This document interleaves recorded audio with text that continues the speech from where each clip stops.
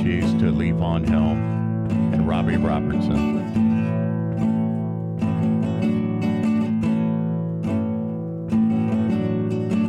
I pulled into Lake Tahoe, was feeling about half past dead. I just need someplace cushy where I can lay my head. Hey, Tom Steyer, can you tell me where a man might find a bed? He just grinned and shook my hand. Yes, 'cause you got cred. Take a load off Fanny. Take a load for free. Put the load on Fanny and take the load right off me. I picked up my bag of bribes. I went looking for a place to hide. When I saw Barack and Alvin walking side by side, I said, hey Barack, come on, let's go downtown. He said, Michelle's calling, but my friend can stick around. Go down, Jack Smith. There's no motions you can stay. It's just old Trump, and Trump's looking for the Judgment Day. Hey, Jack, my friend, what about Giuliani? He said, do me a favor, son. Won't you stay and keep Rudy company? Corn Pop David Weiss followed me and he caught me in my fog. He said, I will fix Hunter's case if you'll take Jack, my dog. I said, wait a minute, Corn Pop. You know Jack's with the DOJ. He said, that's okay, boy. He and Merrick earn all their pay.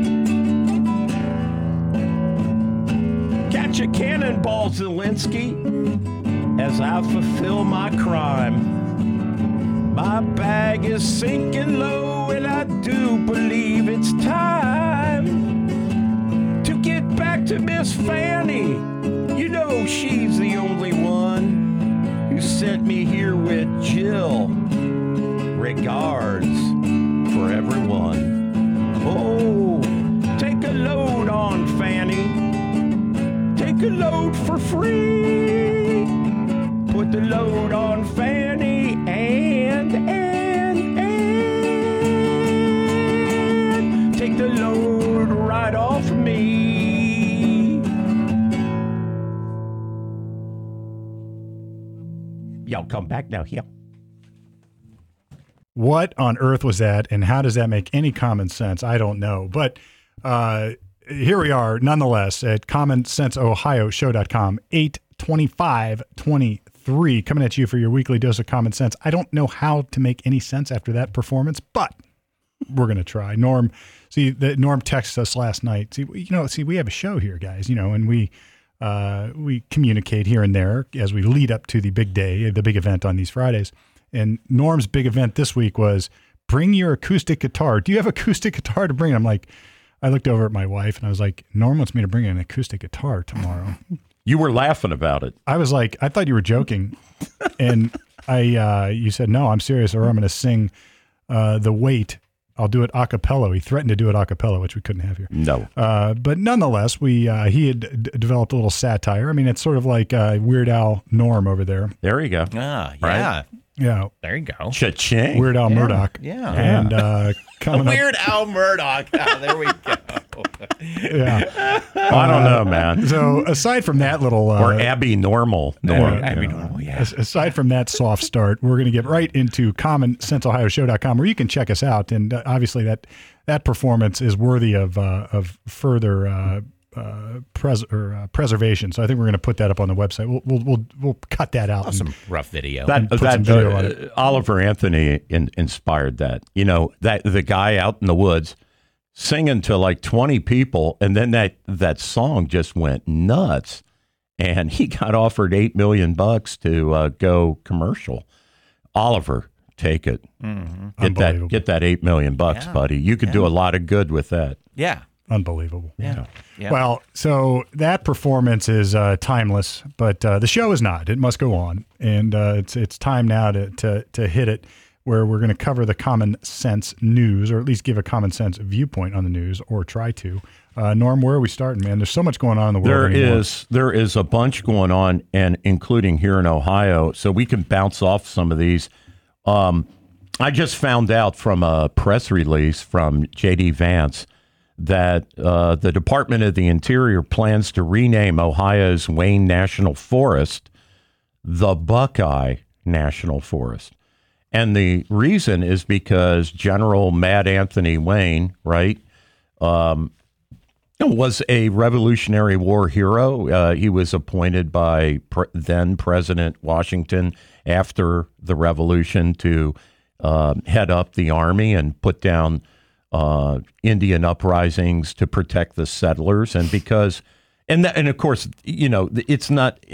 Real history is not Dances with Wolves, where, the Indians are all good guys and the white people are all bad guys. Real life is more complicated. There were atrocities committed, if you read the Frontiersmen. Yeah, Alan Eckert. Yeah, great series of books. Yeah, if you read about what really happened as obviously Europeans moved further west and encroached on the native tribes, the native tribes weren't that necessarily nice to each other, much less to the encroaching Europeans. And the Europeans weren't necessarily very nice to them either, broke a lot of treaties. So it's very complex. There were horrible things that happened on both sides, and, skin was flayed and people were burned and people were hung and shot and all kinds of horrible stuff. So it's like shoving a statue over, essentially, is what the Biden administration wants to do in Ohio, and eliminate Mad Anthony Wayne, General Wayne, eliminate that history, and go with the PC, it's the Buckeye National Forest. Look, on its face, I really care if we call it Wayne or do we call it Buckeye? Yeah. It's always a reason. So, we're going to rename things, but to get rid of it because of that is just... And even then, I don't mind not honoring people that weren't honorable, but I mind the way they do it. It's like, because what they're doing is replacing history. You can't get rid of history. You can't. And if you try, right. It's not like somebody hasn't tried that in the last century and it resulted in like 300 million deaths. Stalin was like that. And China does that crap. Well, in Vance's, let's just eliminate all the Chinese heritage. In Vance's letter, he goes through. It's really a pretty good letter. It's like a 2-pager, and he goes through the history. And he basically points out that there is no pogrom there isn't any kind of war crime or anything that Mad Anthony Wayne is supposed to have done. The contention by the Department of the Interior is that just because he was fighting Indians, because it happened, we cancel. He's emblematic, right? So it's because he's emblematic of a bigger kind of change in America at that period of time that we should decredential him.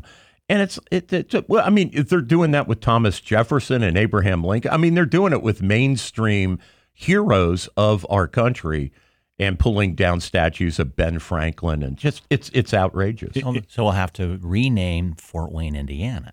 Yeah, there you go. Right. Yeah, we're going to have to rename all. This is what's happening. Columbus is going to, we might as well change Columbus. Might as well. Washington, D.C. will have to change its name because something about Washington is not good. Well, and you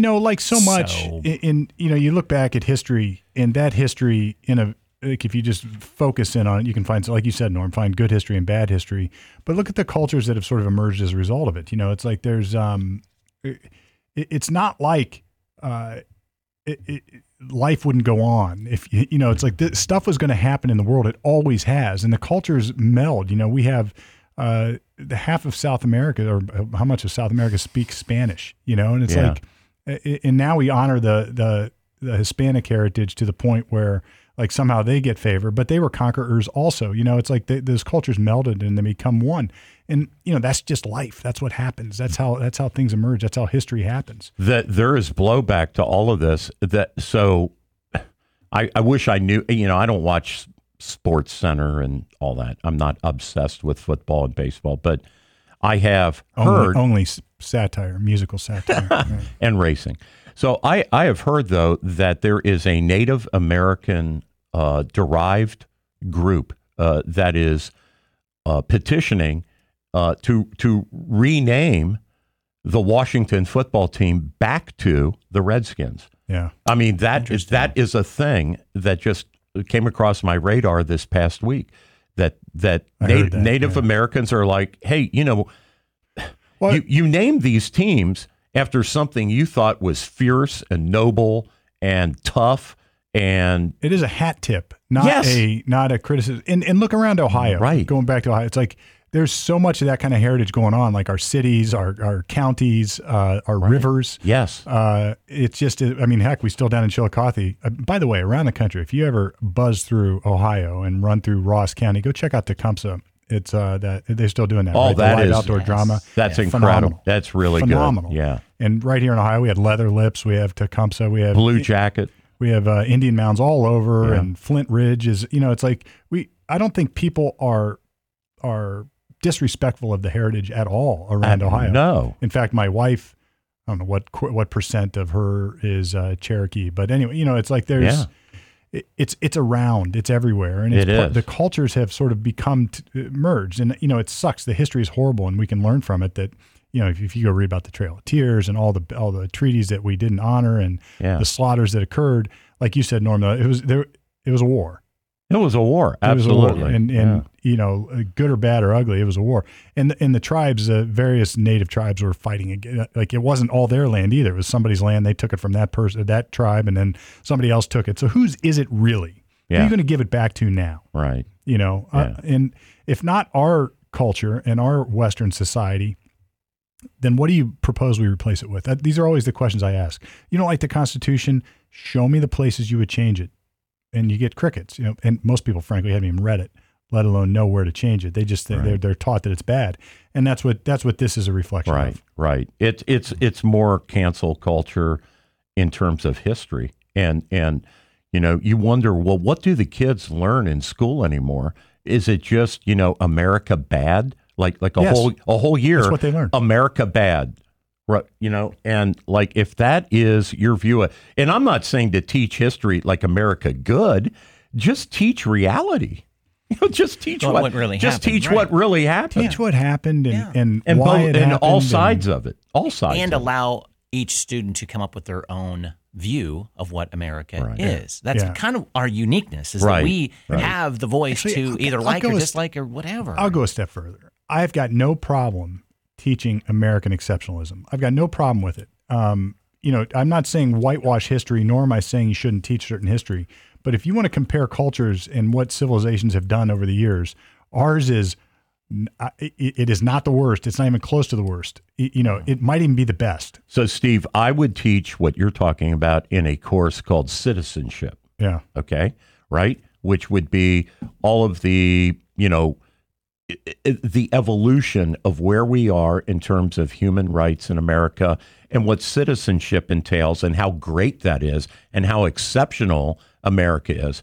But in terms of history, hey, man, I would teach reality. I would teach what really happened, the mistakes that led up to the Iraqi war, April Glaspie kind of winking at Saddam Hussein and saying, well, what you do with Kuwait's kind of your business. And then he invades Kuwait and we're shocked about it. Well, these are political. This is so teach reality. We made some mistakes as a country and as a government, and then we went in and defended Kuwait, right? It's just shocking to me. It's reality. Whenever you really get into this, you really start to drill down on what the quote they really are saying, because are they trying to usher in their own version of a utopia?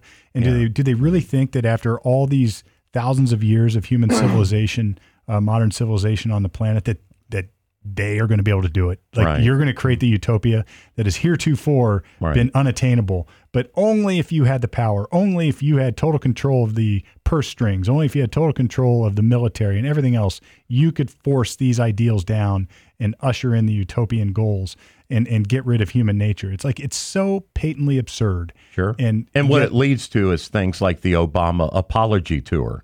When he first took office, he goes around the world and he's bowing to despots and dictators and apologizing for America.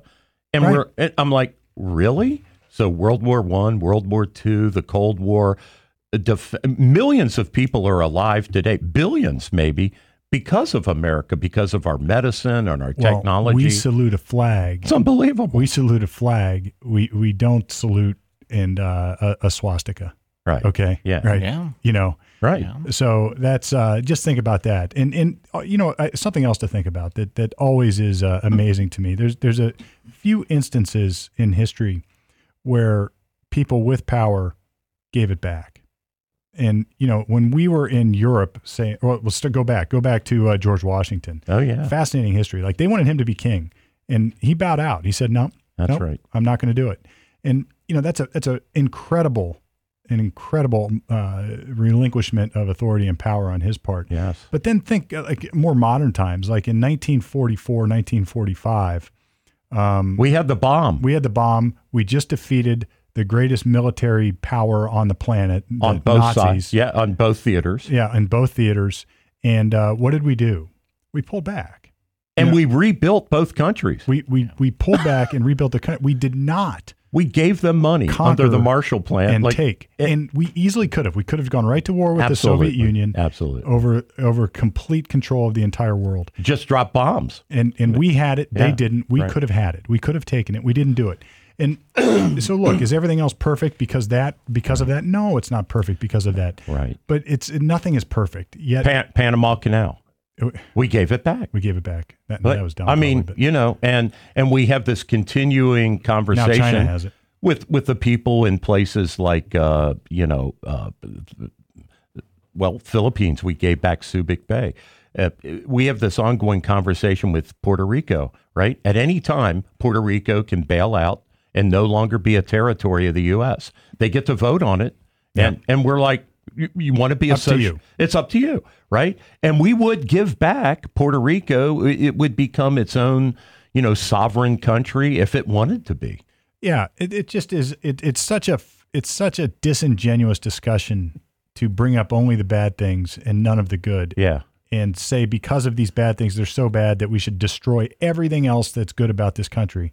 It's insanity. Yeah, it's actually devious insanity. It's got some devious motives behind it, I think. Not that everybody who believes it is that way, but there's an ideology behind it that is intent on destroying the Western civilization. No question. Well, some other Ohio things that are pretty incredible. Progressive Insurance up in where they are, Brook Park, or they're somewhere in Cleveland. But Progressive Insurance is being sued by some of its policyholders because it put out a program that only black people, were whatever a black person is. I always say, is Obama black or white? He's 50-50. I don't know which one he is. But Progressive is being sued by people who consider themselves non-blacks because they were giving out $25,000 grants only to black-owned businesses. And people are like, well, I mean, that's classic racial discrimination. You got to be kidding me, And what is a black? I don't know what a black is. Yeah, are we going to have Nazi race courts to determine who black people are? Again, this is like you're exactly right. That's what that leads to. That's what that absurdity leads to, because what you're going to have eventually are DNA tests. Yeah. With, all right, so you're X%. We're going to have to create a definition of those who are entitled to protection because of their skin color. And, then your DNA makeup is going to decide that. So then, play that out for a second. So everybody has to get a DNA test and be logged for a category of what you really are. I mean, it's freaking insane. It's the antithesis of what Martin Luther King wanted us to get to. It is. It's like content and character. No, that doesn't matter. What matters is your ancestry. Yeah. Which that's madness. This is radical. Yeah. Well, and as we know, the state of California is going to go through this whole thing as well, too, because, I mean, they're on the cusp of, okay, we're going to pay you. Yeah, reparations. Reparations. It'll never happen. It sounds like it's getting close, but it's the same thing. It's like it's easy. It's that color. Yeah, the theater changes, so it's like I maybe it'll happen. How do I know? Well, it seems to me that that it's all about theater. It'll bankrupt everybody. There's that village. There's that village or city in Illinois that is giving out $10,000. Oh, is there? Okay, yeah. $10,000. $10,000. That's going to change the world. And it is so. I mean, so they're virtue signaling with taxpayer money. Or are they looking at this of like, okay, we're going to pay you. Now shut up. Well, sign on the dotted line and no more discussion about this. The problem with such entitlements, but I don't think it is. But you know what I mean? It has no bottom. That's the problem. And it probably is a bottomless well. It's like it's not enough. So if you give somebody $10,000 and think you're going to fix something that happened, 300 years ago, or am I right? Well, it can go back. It can go back that far. Say you go back, right? Yeah, it can. It can go back 400 years. Yeah. According to the 1619 project. That's right. Whatever. But it's like it's going to fix none of that. First of all, because on its face, it's a non sequitur, and beyond that, it's not going to solve anything. It's not going to giving somebody $10,000 is like it's going to do more damage in many cases, right? So if you give it doesn't fix anything. It's not enough to fix anything. Well, in California, the reparations board recommended, I think, $3 million. Like $3 million. So you're going to give somebody $3 million. So and this has nothing to do with race, give somebody who's never managed that kind of wealth $3 million and see what the hell they do. Well, with it. The ethics and morality of it were very clearly stated by Larry Elder. He said it's payments from people who never owned slaves to people who were never slaves. Right. I mean, if you were going to do, 40 acres and a mule, the time to do it was immediately after the Civil War. Sure, that would at least have a nexus, a connection to the actual victims. Yeah. But throwing money at it is not a long-term solution. No, it's a short-term problem. You're going to give somebody $10,000 or $3 million. What are they going to do with it? Because if there are inherent problems in the banking systems or housing systems that blacks don't get access, there will be. Then we need to fix that. But if that happens, identify the problem, which it is happening. Identify the cause, and then attack the cause. But you talk about racial animus. If something like I'm sure up there in Chicago, there are people who came in from communist Poland, right? There's a big Polish population in Chicago, and people from Middle Eastern countries, where like Iraq or Syria, right, in Chicago. And those people were victims too. Of course, right? Mm-hmm. So that's the human experience. We've all cultures at some point, virtually, I can't think of a culture that hasn't been oppressed or you've been subjected to some genocide at some point.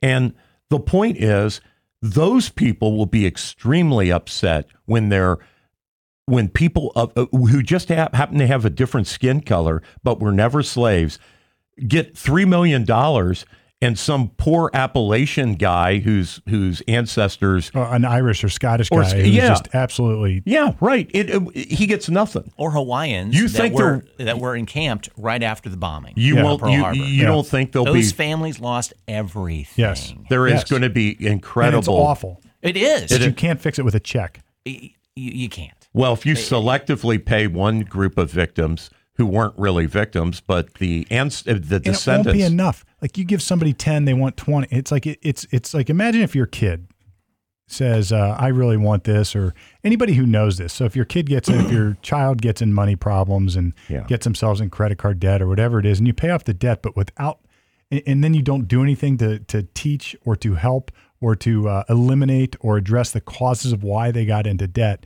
All it's going to result in is a paid off credit card so they can go spend $10,000 more. Well, it doesn't do anything. There's never enough money to compensate, really for human tragedy. So like last week, we talked about that $787 million verdict because a baby died, right? There is no, I'm sure that's why the jury gushed with such a huge number, because there isn't enough money to pay those parents for what they went through. No, but that has that's a little bit different. Because it is a little bit. That has a deterring impact on future torts. I got you. Right. So, but this is like, and look, I don't mean to suggest that certain races can't handle their own money. This is deeper than that. Anybody. So I agree. Anybody who happens to collect on these reparations, there may be a certain percentage that are already wealthy. They're just going to get more wealthy. There's going to be a certain percentage that have zero understanding of how to manage that kind of money, and then people in the middle. But it's not going to solve any of it. It's going to broke the country, or whatever the governmental entity giving it. And if somebody's taking my money and giving it to somebody, because look, folks, this is our money. These are tax dollars. This has huge ramifications, sort of like the student loan thing, when they were just going to all of a sudden. Yeah. That's back. It's come. Well, yeah, that's so back. Look, it's about to hit with a vengeance. In September, I think all the abayances that have been in place since COVID are back, and student loan payments are back. Biden rolled out a new plan this week. Oh, so he's trying to let's take that around. What is it now? I'm not spooled up on that particular thing, but once again, it's going to be forgiveness. It's going to be income based, and which is a joke, right? Because some of the richest kids that borrowed money to go to college, right? Well, they're not even going to get jobs. They'll show an income of zero, of course, because they're trust fund babies, and they're going to get it's all capital gain, so it won't be income, and so their tuition will get paid. And once again, it's the kids in the middle, the working class families, the shrinking middle class kids that maybe work at Wendy's, or they work at And who signed on that loan document without knowing they were signing on a loan document? Adult young people. Yeah. Right. And look, we all have to learn these lessons. I have signed on car loans. I have signed on I took on other debt that I shouldn't have. And I look back and guess what? It's my obligation to pay it back. And that's what you do. At that age, you can go down to the recruiting center and join the Air Force or the Marines or the Coast Guard or whatever.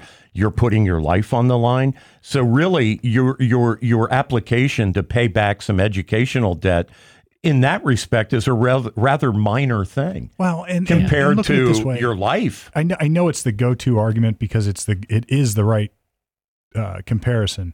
Those who didn't take on the debt, those who went to work, those who went and bought their mechanics tools, those who went to learn to be a pipe fitter or learn to be an electrician, or the linemen who risked their lives day in and day out for their income. Right. They didn't take on $100,000 or $200,000 worth of student loans, and you're asking them to pay for yours so you can sit somewhere and do nothing. All right. And they would say, and I don't mean to be presumptuous about it, but they would say, go get an effing job and pay it back. Right. Because they paid back their truck loan. They paid back the Snap-on loan for their tools. That's right. Rode out that apprenticeship that paid nothing. And now they're cashing in, and they're putting food on the families on the table for their families. And they're coming in and cleaning, and they're fixing your plumbing. Yeah. They're fixing your car, and we cannot live without them. They are not stupid. Well, and even the most capable people on the planet, you're asking them to pay for your stupidity. Yeah. Well, even worse would be the young person who looked at the cost of going to college, looked at the fact that they would need to get a loan, and then chose, on the basis of sheer accountancy, chose not to go to college because they said, I can't afford it. And then along comes retroactively, post facto, this forgiveness. And so you've totally cheated that person. But they changed the language, right? It's like this is like Orwellian speak. Yeah, it's not forgiveness. It's like we're asking the taxpayers to pay it back. You're not forgiving anything. So you don't forgive money that you owe. Somebody has to pay it. Yeah. The bank has to pay it itself if they don't get paid back. And if the bank is getting paid back, they're asking us, the taxpayers, to pay it back. It's not forgiven. So on the radio, the money moves somewhere. Yes. Because educators had to be paid. Universities had to be paid. It's not forgiven. So on the radio, when one of the Biden flacks was explaining this program, to your point about Orwellian speak, they referred to people who, because of their low income or no income, do not have to make a payment. They called it a $0 monthly payment.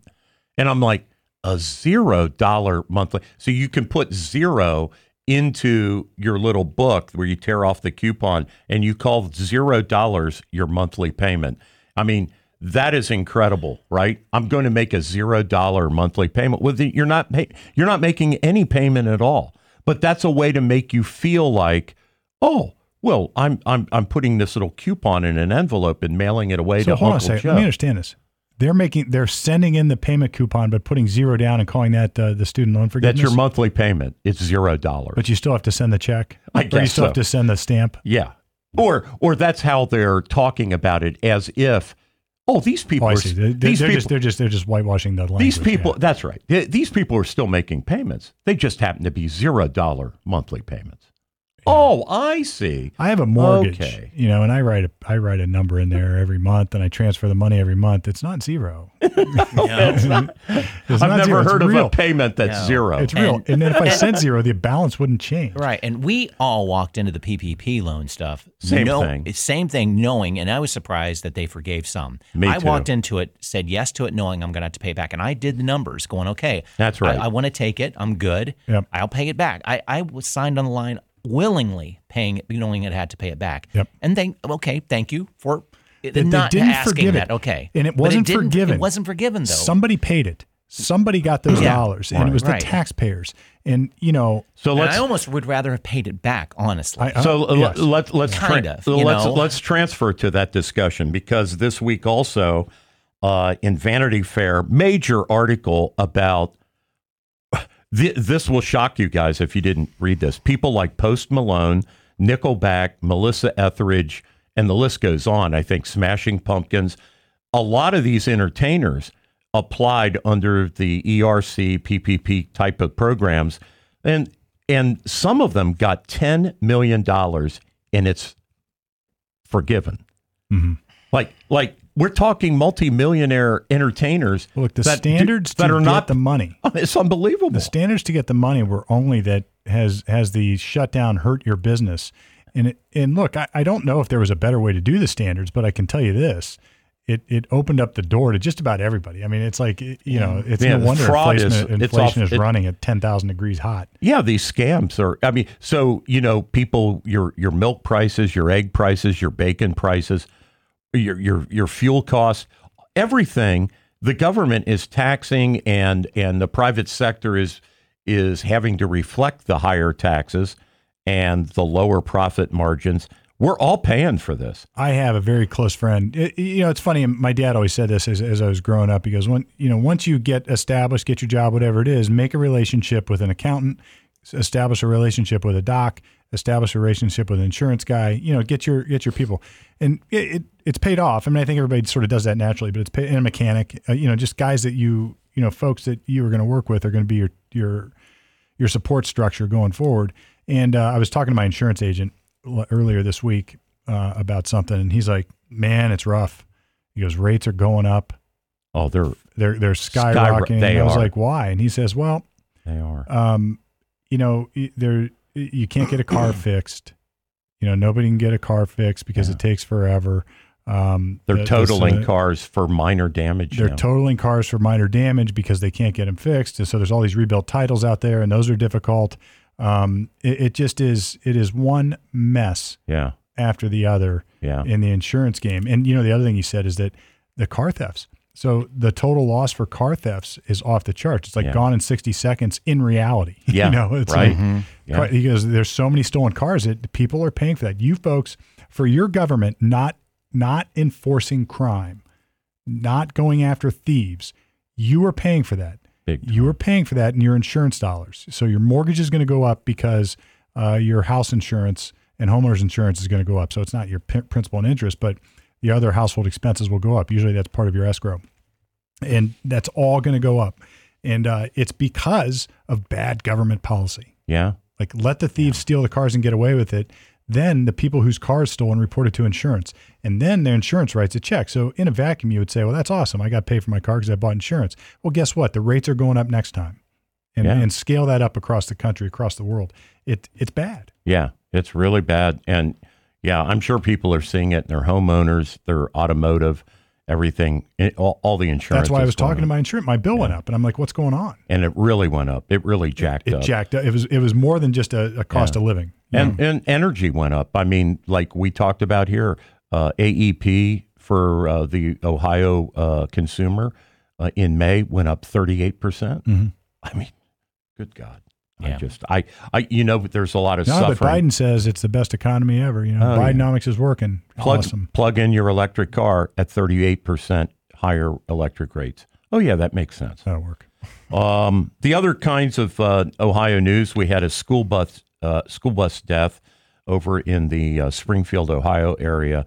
And once again, that triggered a slew of stories about seatbelts for children on school buses. And anybody who's seen the video of that knows that, by the way, it was a Honda Odyssey that went left of center and forced. Yeah, right. And forced, it really was. A 35-year-old guy that he did not have a license and therefore got charged with vehicular manslaughter felony instead of a misdemeanor. It enhances if you're driving under suspension. Yeah. He had no license. So apparently wasn't even suspended. Like, I don't know if he was an illegal immigrant. Well, I don't know the deal. Easy. This is easy to happen. So if you get a suspend, you know what happens a lot, and this is maybe a fair warning. I'll give you a little lawyer talk breakdown. Go ahead. If your license is under suspension, say you got an OVI, a DUI, then your license is under suspension for a period of time. You don't have a license. You can't identify yourself. Some people go get what's called a temporary identification card, or I'm going to go get a state ID. If you check, it's harder to do now because of the way the BMV agencies deal with it. But if you say the wrong thing, if you say, I want a state ID, you run the risk of getting something called a permanent identification card. And as soon as you get a permanent identification card, it cancels your driver's license. So you need to ask for a temporary identification card. So that's just one way where you could be an experienced driver, check the wrong box, get an ID, and all of a sudden you have no license. In order to get it back at that point, you got to go back to square one. You got to retest maneuverability, temporary tag, the whole 9 yards. Yeah, so be careful. This particular bus, guys, it ended up on its side. Oh, it's horrible. I don't know the mechanics. The report hasn't come out. The NTSB is going to investigate, State Patrol, et cetera. But what always comes out of these things, and there's some organization in Cleveland, one of these organizations that's always has a knee-jerk reaction to these scenarios. We want seatbelts on school buses. Well, only 8 states out of the 50 have a law requiring seatbelts. Ohio doesn't require seatbelts. It's permissible, but the reason is because, as in this case, if a bus goes over on its side or the roof, you have kids strung in seatbelts hanging in midair. Yeah. Right? There's always a give and take on this stuff. That's right. Yeah. And this is my Thomas Sowell. I've told the story probably on this show where there was an infant died in a plane crash. So as a result of that, Congress, they're going to fix that. So they imposed a restriction or a regulation upon airlines that every child has to have their own seat in a seatbelt. And, because the young child or the toddler died, and it was on his mom's lap or whatever. Right. And as a result of that, traveling fatalities for children went up exponentially. And it wasn't because of the seatbelts in the airplanes. It was because every child had to have a seat. Families couldn't afford to buy seats on airplanes because it was too expensive to fly your family of 5 and not have your kid on your lap. So then they started driving on the roads, and then on the roads they died in traffic accidents where it's far more dangerous to drive. Far more. Yeah.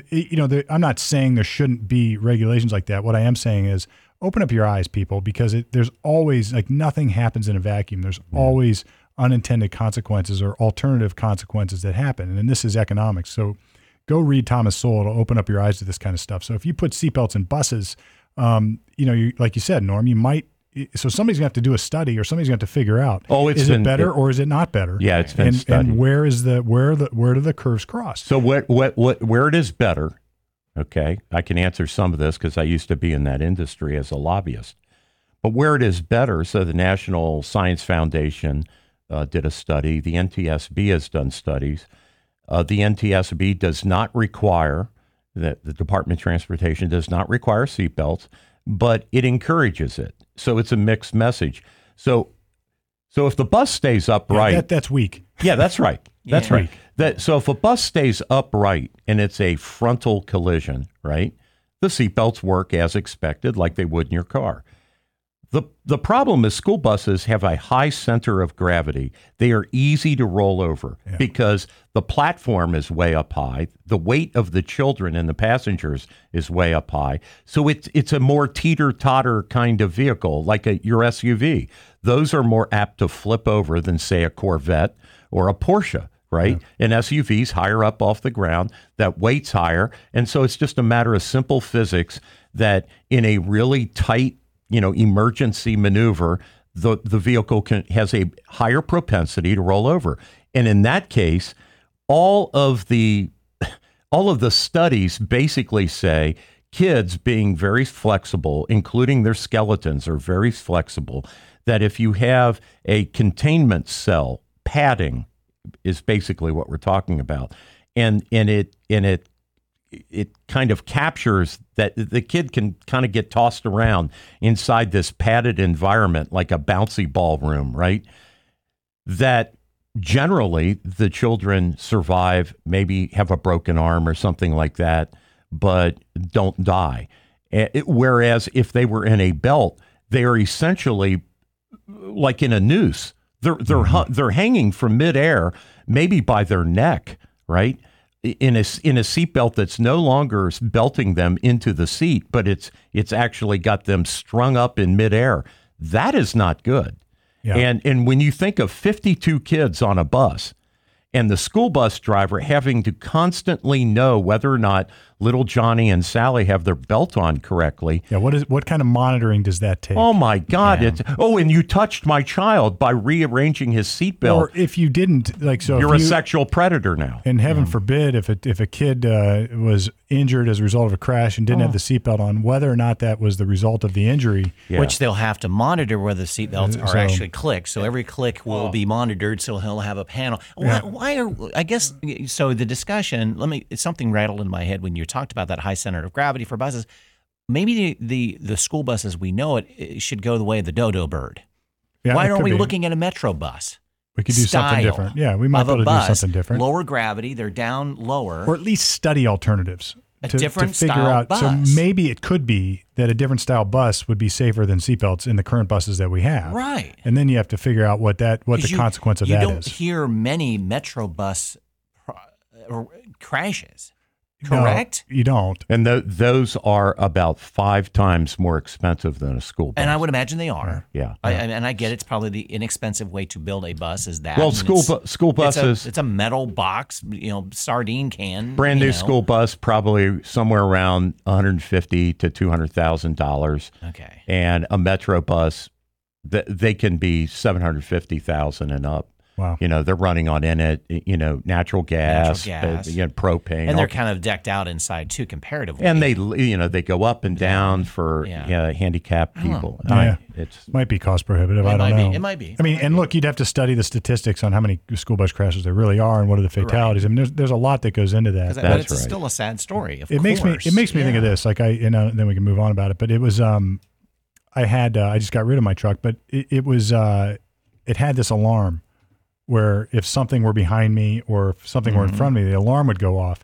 And it scared the living crap out of me to the point where that almost caused me to wreck more than what it was trying to alarm me about. Because I knew that there was a car in front of me slowing down, and I was either moving to the other lane or whatever it would be. Mm-hmm.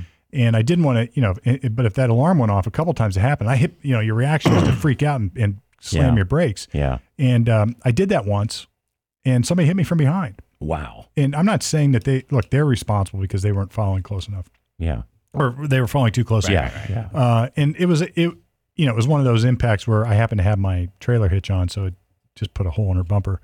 But it only happened because I freaked out at my car alarm. And you couldn't turn that off? I didn't. I never tried. I got rid of it. I mean, you could probably. I can't say that's the reason it only happened, but it scared me to the point where I probably wouldn't have slammed the brakes on as much as I did, except for that alarm. Well, these nanny controls, I call them nanny, like a minder. these controls are increasingly unable to be turned off. Yeah. Oh, correct. Yeah. Now, I'm not saying it doesn't prevent certain accidents. It probably does. Yeah. But studies need to happen to determine what's the unintended downside to it. Because, Well, these nanny controls and some of the automatic driving capabilities of these cars. stay in the lane things. And, Yeah, they are actually causing inattention behind the wheel. Well, that's the other thing, right? So, because the drivers are becoming inured. Become complacent. That, hey, this car kind of drives itself. Look, it's driving itself. I'll read the newspaper. Yeah. Right. So, Right. Or I'm going to watch YouTube. Right. Yeah. Yeah, And I so- think there's some safety advances that have been made that are really good. I mean, the lights that go on in your rear view mirrors outside, in the blind spot stuff. That's great. Whoever invented that, I hope they're a millionaire. There's some good stuff. Oh my gosh. But it's most of the. I just feel like a lot of this is theater. So we're going to put these alarms in cars, and they're going to be safer. But they haven't really. If they have studied it, they don't care because it sounds good. We got to do something. See, but even the mirror thing, Brett. So, like, what happens when the light bulb burns out? Because you've conditioned that driver now to never check his mirrors because he's got an automatic mirror checker. There's always a yin and a yang to it. There is. So I would if that was an option, which it's not, but if it was an option, I would uncheck that option and say no. Norm, the race car driver, religiously turns his head physically and looks behind and checks his mirror. Present company, I think, will be okay with or without those lights, right? Because we all learn to drive without them. So it is so ingrained to me. I don't trust them. I have those lights in my mirror. I don't even look at them. I don't even know. I mean, I don't. They just blink and I don't even pay attention. That's a good point. I always check my mirrors. Absolutely. Always check my mirrors. Right. Not because I'm a great driver. In fact, I suffer at times from a little inattentiveness. Can I ask you a because question? I'm conditioned to do it. Yeah. So I'll bet you check your mirrors even when you're just tootling down the road and you're not about to make a lane It's change. on patrol all the time. Yeah, you are doing. What do I call that? Situational awareness. Yes, all the time. All the time. And I the only reason I know that I do this is because I had to teach my two sons to drive. Made me a little bit more aware of how I drove. Yeah, right. And I started to realize, like, look, you're always like, it's almost like a routine. That's right. This, that, forward, this. Or if I happen to do something, like I'm fiddling with the radio, the next thing I do is check around me. Absolutely. And I don't do it on purpose. It's a habit. Well, It's part of defensive driving. It's muscle memory, and the word defensive, Brett, is perfect. So it's like when I was a defensive lineman, my coach said, Norm, put your head on a swivel. You're monitoring everything because, it could be a sweep coming at you. It could be a fake reverse. Like you need to be ready for exigencies and put your head on a swivel. Look around all the time, like constant awareness. And that's how you need to drive, folks. But and I think your point, Norm. So we have this seesaw sliding scale, safety features that on their face presumably make our cars safer, and you become more aware as a driver. But the unintended consequences, you become less aware as a driver, and you become lazy. And then when those features go away, or you drive a car that doesn't have it, or if you're in a scenario where they don't, or that happened not to be the solution and fix, you're screwed. The classic is the people that are pushing a button that does parallel parking for them. Oh my gosh, and that should be outlawed. And so there's a whole generation of young people, right, that if they're in dad's, classic 75 Buick LeSabre, and they're out like prom night and that thing. Calling that classic is an interesting. Yeah, exactly. 75 Buick LeSabre. Right. He can't parallel park that thing. Yeah. And you'll be behind them like on a road waiting for them to parallel park in front of the restaurant. And you're like, okay, I guess I got a half hour here. Well, and a good example of this being we were down in Cincinnati last week, and I've kind of avoided parallel parking with this Gladiator because it does not turn on a dime. Yeah. Thinking, okay, I got to learn how to do this. It's a long vehicle. Yeah. And so there is a spot, and I drive by and going, I can get in there. So Angie pops out of the Jeep and says, I'll help you get in, just because she knows it's the first time. It took me a half a dozen times to get it in because I'm going uphill backwards. Yeah. In Cincinnati. Right. So that's why I give the Cincinnati one. But I did it. And next time it'll take you half the time. It will. It's just knowing where that point is, but to your point, if you have it automatically do for you, you never learn your vehicle. That's right. It's sort of like back in a trailer. It was frustrating, but I got it. Takes practice. It takes practice. I am no pro at that, and I've got my father-in-law who is a former tractor trailer driver. So it's like more pressure than you can imagine. But when you see people do it the first time, it's like, God, that's a skill. Yeah, it is. I love seeing people just being able to one time do it. That's amazes me. Yeah. It is a skill. Yeah. I got to throw this in, guys. I know we're getting there on time, but I found this to be unbelievable. So there was a Customs and Border Patrol official speaking about this program. I don't know. So we could do Home on the Range here and do another song because this involves Home on the Range. this involves I have to learn that one. This involves antelopes. That's a state song of Kansas, by the way. Home on the Range. Anyway, I sang that at my father's funeral. That's going to be far more complicated musically than the weight. So when I gave the talk at Dad's funeral, we sang Home on the Range because Dad always wanted to be a cowboy, and he married a girl from Kansas. That's a Kansas state song. Anyway, hey, Biden, this is unbelievable. This is unreal. So if you think that the Democrats in the White House are not intentionally trying to change red states to blue states, this will take away your naivete on that subject. So in the name of antelope reproductive freedom, right, they have cut 110 gates. And now we are talking gates that are like 40 to 60 feet wide in the Trump fencing, that, as Trump would call it, the beautiful fencing, right? Those steel vertical slats that he did 500 miles of those, right? They cut 110 holes in those, 40 to 60 feet wide. Well, you sent welders out to cut literal permanent holes, not gates that can be locked up again, but they're just open, right? And so the antelopes aren't using them. Guess who's using them? The cartels. The coyotes. Yeah, right. So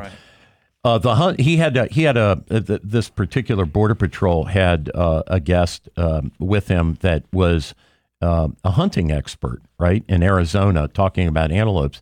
He says, if there's no hole in that gate and that thing in the wall, and that antelope really wants to get to Mexico, it's like a 1 hour to 2 hour trot to go around the end of the wall. Right. It's so stupid. It's so stupid, and it's transparently obvious that it's not being done for antelopes. Yeah. One frustrating thing for me, and I predicted it on this show. So we had the Supreme Court decision about race-based admissions to colleges, right? And that was that Harvard and University of North Carolina case. And okay, they came out with a very clear statement, right, that race in and of itself is not to be a criteria for admitting people to college. And I said at the time how frustrated I would be with that, because there was an opportunity for the Supreme Court to make a much wider statement about race-based bias in all kinds of things, promotions, scholarships, whatever. So now, coming inevitably, right, because they did a very narrow decision, which was stupid by the Supreme Court, in my opinion, they are now faced with a case involving admissions, race-based admissions to high schools. So we're going to go through every sliver of life. Here we go, right? So next it'll be fire departments, and then it'll be police department. And if they keep construing these cases on a narrow set of facts, instead of just blowing up the idea that, hey, guys, you can't use race. Yeah, hold on a second, though. Come on, man. Let me. So here we go. Now they got to decide high school race. Let me give you the other side of that coin. What you don't, there's a concept called judicial restraint. What you don't want is a Supreme Court that legislates, and it has to take the case or controversy that's before it. And if you wonder where that term comes from, it's in the Constitution. So it's got to have the case or controversy before it. It can't decide facts and give advisory opinions on other factors. So what the lawyers do, this is what's amazing about our system of justice, the Western system of justice, something broadly known as the common law.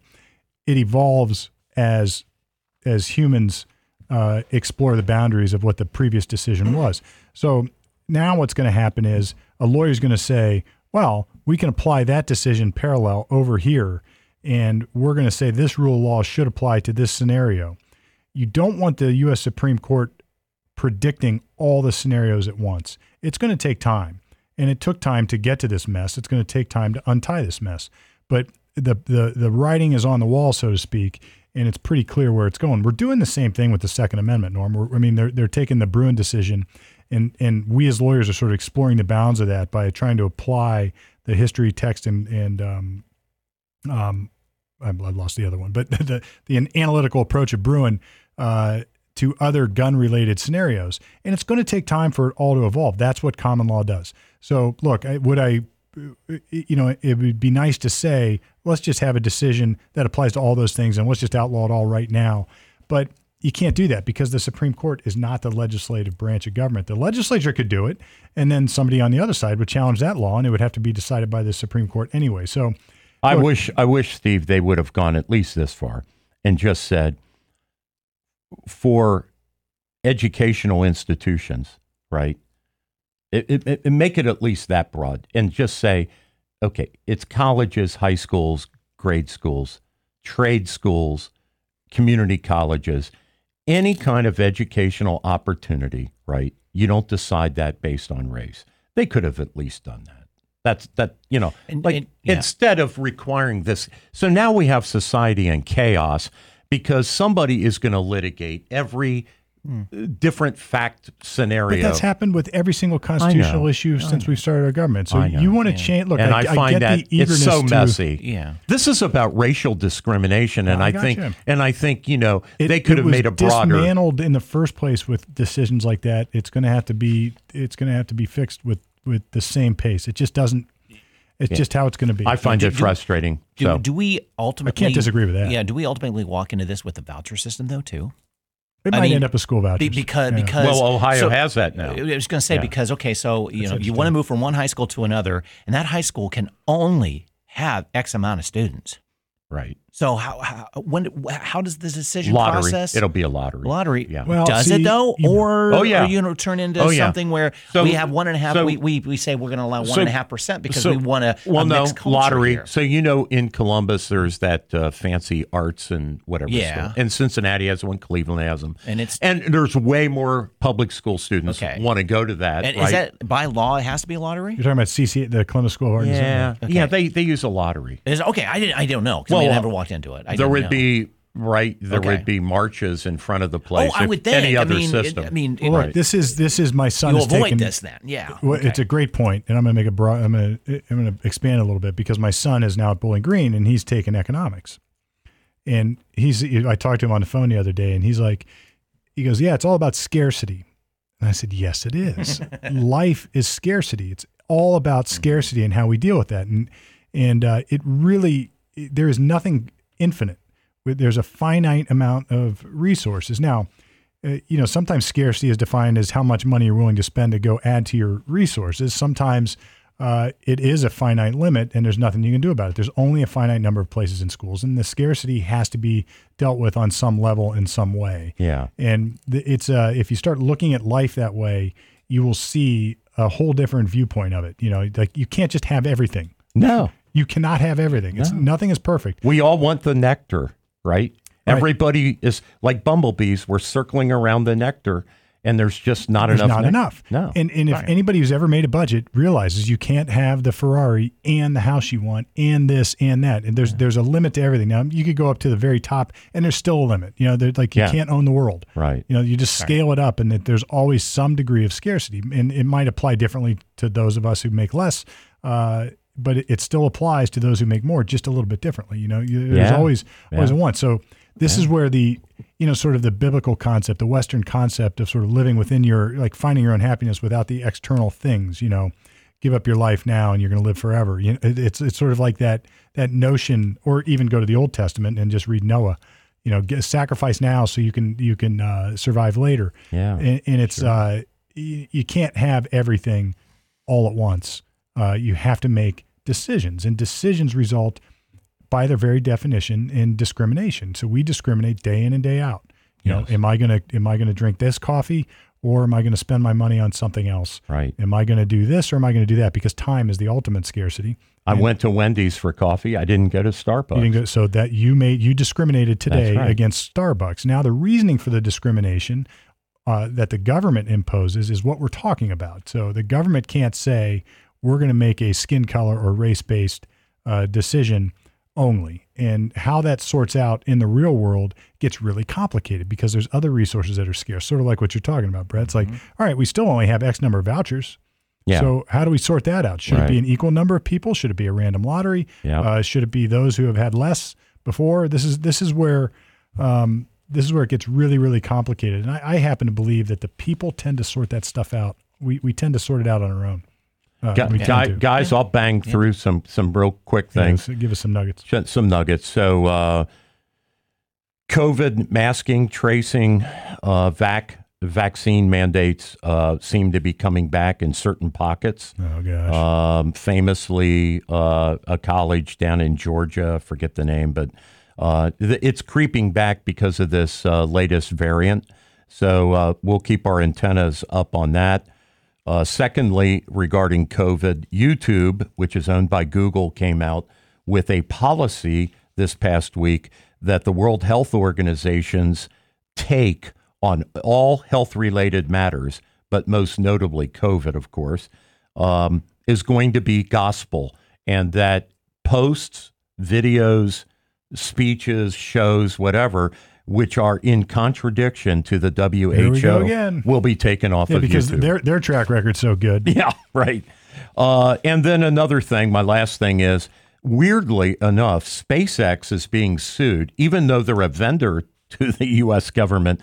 The DOJ is suing SpaceX because it is not hiring undocumented aliens.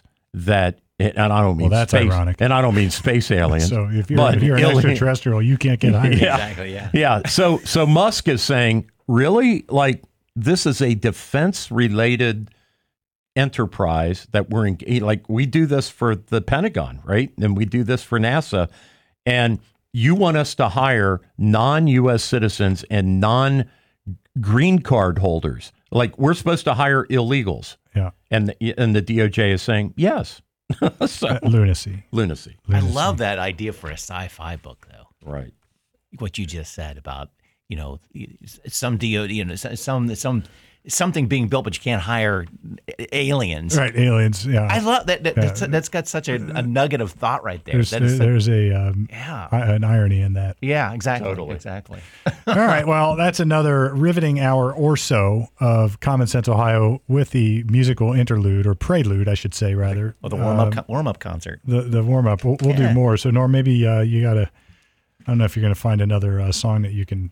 The night the Secret Service drove Trump down to the Fulton County Jail, and the people said, "Nah, nah, nah, nah, nah, nah." Okay. All right. Well, you go to work and just give me the song, and we'll figure it out. So, Common Sense Ohio coming at you at commonsenseohioshow.com. Why give you that website? Because that's the easy way to do it, folks. Go there, check it out, read Norm's, read Brett's blogs, subscribe to the show right there. You can just hit subscribe, and it'll take you to where you need to go to subscribe and download. You can do that on your own, of course, at Apple, Google, or Spotify, wherever else you like to get your podcasts.